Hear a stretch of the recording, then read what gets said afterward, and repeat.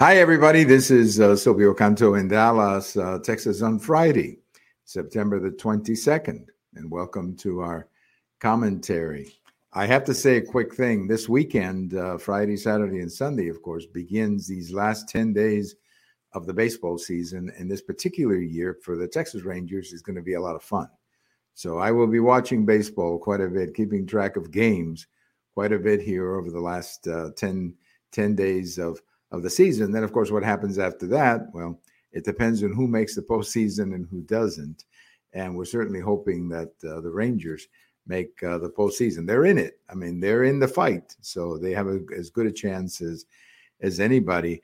One quick note that I wanted to begin the today is that there was a big political shift in the city of Dallas. Mayor Eric Johnson decided today to switch parties. Now, it's an interesting situation because when you run for mayor of Dallas, you do not run designated with a party. In other words, you don't have a Democrat officially running against a Republican, as is the case, let's say, in the Senate or the House or for governor or whatever it may be. They're supposed to be nonpartisan, but usually people have a reputation in one party or the other. For example, Mr. Johnson, Mayor Johnson, had been a Democrat member of the state legislature before. So he was known as a Democrat, but he was known as a very moderate Democrat and someone who had worked intensely with Republicans in the House, where the Republicans have a majority. Well, he decided to switch parties. Again, it won't affect him as mayor because the mayor doesn't have a party. Well, it could affect his potential political chances down the road. He wrote an article in the Wall Street Journal announcing the change. And basically, I would really recommend that you read the article. He went through some of the reasons, and you can kind of reduce it to one thing, and that is that he believes, and I think he's 100% right, that Democrat policies are failing the cities, that cities under Democrat control are simply not progressing.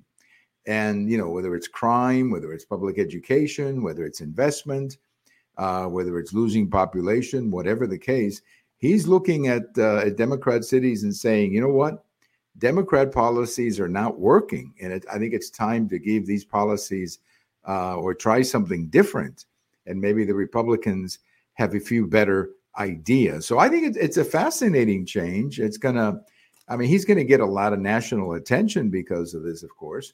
What political future he has, I'm going to guess that he could be a candidate for governor in 2026. It's a long shot because there's others who I'm sure are further along the political game that he is, but he's going to get a lot of national attention, a lot of national interviews, and hopefully people listen to what he's saying. And what he's basically saying is Democrat policies are not working in cities, and all you got to do is look around.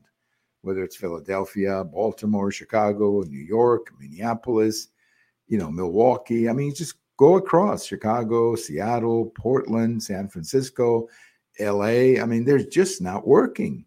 Look what's happening in San Francisco. That's almost like exhibit A of Democrat policies not working. Look at the crime figures in many of these cities. Look at the police officers that they are losing. Well, the mayor of Dallas is saying, that's not working, and we need to try something different. And he's right. He's right. So hopefully when he goes out and does these interviews with national interviews and so on, he talks about this and he gets questions about this.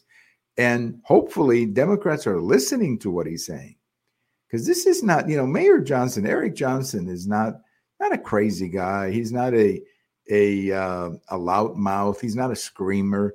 He's a pretty smart guy, actually, and sort of a quiet kind of person, the kind of person that I think you would want to have in your party, or definitely the kind of person you want to listen to if you want your party to grow. So Eric Johnson, now a Republican, mayor of Dallas. Now, people are saying, how is that going to work out since most of the Dallas County is Democrat? Yeah, he'll have a few problems, but he was having problems already with the budget and other things. So, it's not like he wasn't having problems before. But now that he's a Republican, though, he's going to have one big man on his side, one very big man on his side, and that's the governor of Texas, Governor Abbott, who has a lot of power and who can make his life very easy as the new Republican mayor of Dallas. So we wish him well. He's a good man, Eric Johnson. He's a good man. And I think he's going to be fine. He's going to be fine. Whatever his future is, I think he's got a lot of future ahead of him. I think he's a man maybe in his 40s. So he's a young man with a lot of future ahead of him. Now, talking about another situation, let me talk a little bit about Paxton, the case of the Attorney General Paxton. As you know, a week ago, they acquitted him.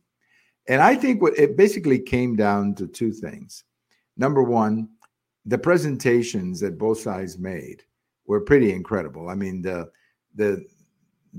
presentation against Paxton was weak. They didn't really do a good job explaining what they were accusing him of. I also think they had too many articles, and that ended up confusing people. Way too many articles. 16 articles. That's crazy. They should have just focused on 2 or 3, and I think their presentation would have been more sensible. But 16, that's way too many. I think after a while, people didn't know whether we were talking about Article 6 or Article 4. On the other side, I think the defense of the Attorney General by his defense team was excellent. I mean, they were very, very good in a sense, tearing down the accusations. And I think that's what gave a lot of Republicans the opportunity to say, no, we're not going to reverse an election and push him out of office. You know, Paxton is very popular in Texas. So a lot of these Republican senators were really going against their base. And so they needed a way of listening to the evidence and then a way of getting out so they could vote for his acquittal. And I think Paxton's defense team provided that for them because the defense presentation was just absolutely excellent, much better than the other accusation. Well, I have a post over at the American Thinker this morning talking about what is happening in Mexico with these migrant trains. You know, I'm sure you've seen the video, these trains, you know, with migrants sitting on top of them headed to North America or to the border. And the fact that they've created chaos in Mexico because some of the train routes have had to be stopped and canceled because, you know, some people are, you know, when that many people are hanging on to a train, somebody's going to get killed and many will, or somebody's going to get injured and many did.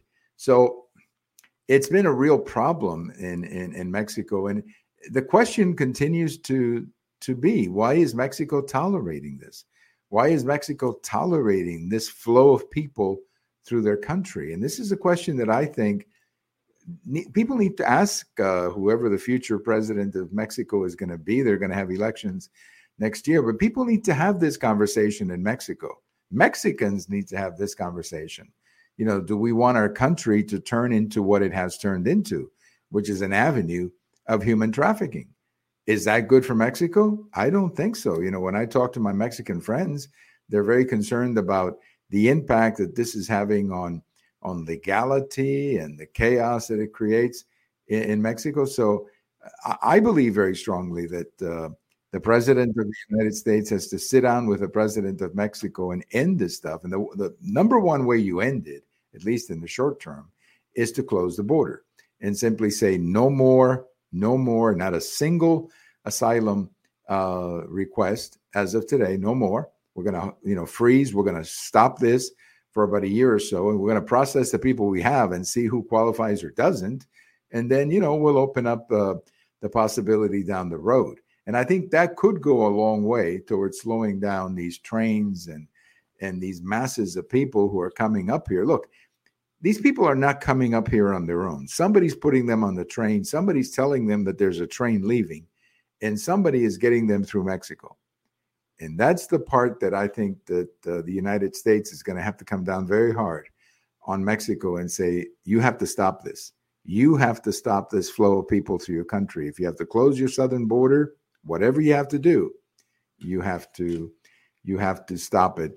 I have a post will be out tomorrow talking about the new dress code in the U.S. Senate. They've done something I never thought they would do, which is they've changed the dress code. They're allowing now senators to dress any way they want to. So you've got this gentleman from Pennsylvania, Senator Fetterman, who dresses with tennis shoes and shorts. I mean, he looks like he's going to the gym. That's kind of what I look like when I go to the gym, tennis shoes, shirt and shorts. That's kind of what I look like when I go to the gym. But we're talking here about the U.S. Senate. We're not talking here about the gym. And the fact that this man is allowed to dress like that, the fact that the Democrats were willing to change the dress code just to satisfy this man is a bit crazy to me. Now, the good news is that there's a bipartisan group of senators who are saying, no, we have to have a dress code. We cannot do that. This is the U.S. Senate. You cannot dress like that. So hopefully they take it back to what it used to be, which is you wear a suit and tie, or you've got some kind of a business look when you walk into the floor of the U.S. Senate. Again, it's the U.S. Senate we're talking about. You got to have more dignity here than walking in with shorts and tennis shoes. Senator Menendez, by the way, was indicted today. He's a senator from New Jersey. We'll talk a little bit more about that when we chat with Bill Katz, who's from New York, right next door. We'll talk a little bit more about that on Monday, but that's a big Democrat involved in accusations of bribery and all kinds of things. Pretty serious accusations. And on this day in history, on this day in 1993, we knew at the beginning of the season that Nolan Ryan would be pitching in his last season. He had said that this was going to be his last season. What we didn't know was that the game today, on this day in 1993, would end up being his last game. And that's because he got hurt in the first inning. He didn't get out of the first inning, had an arm injury in the first inning, and that was the end of Nolan Ryan's career. So it ended on this day in 1993. A lot of us were hoping back in 1993, that Nolan would make it to the last game of the season, because that year they were closing the ballpark, and the next year they were going to open a new one. But Nolan didn't make it. His arm just gave out on him on this day in 1993. And it was a very sad ending, really, to an otherwise unbelievable career. Thank you for listening. This is Silvio Canto in Dallas. We'll talk to you later, and have a great weekend, everybody. Bye-bye.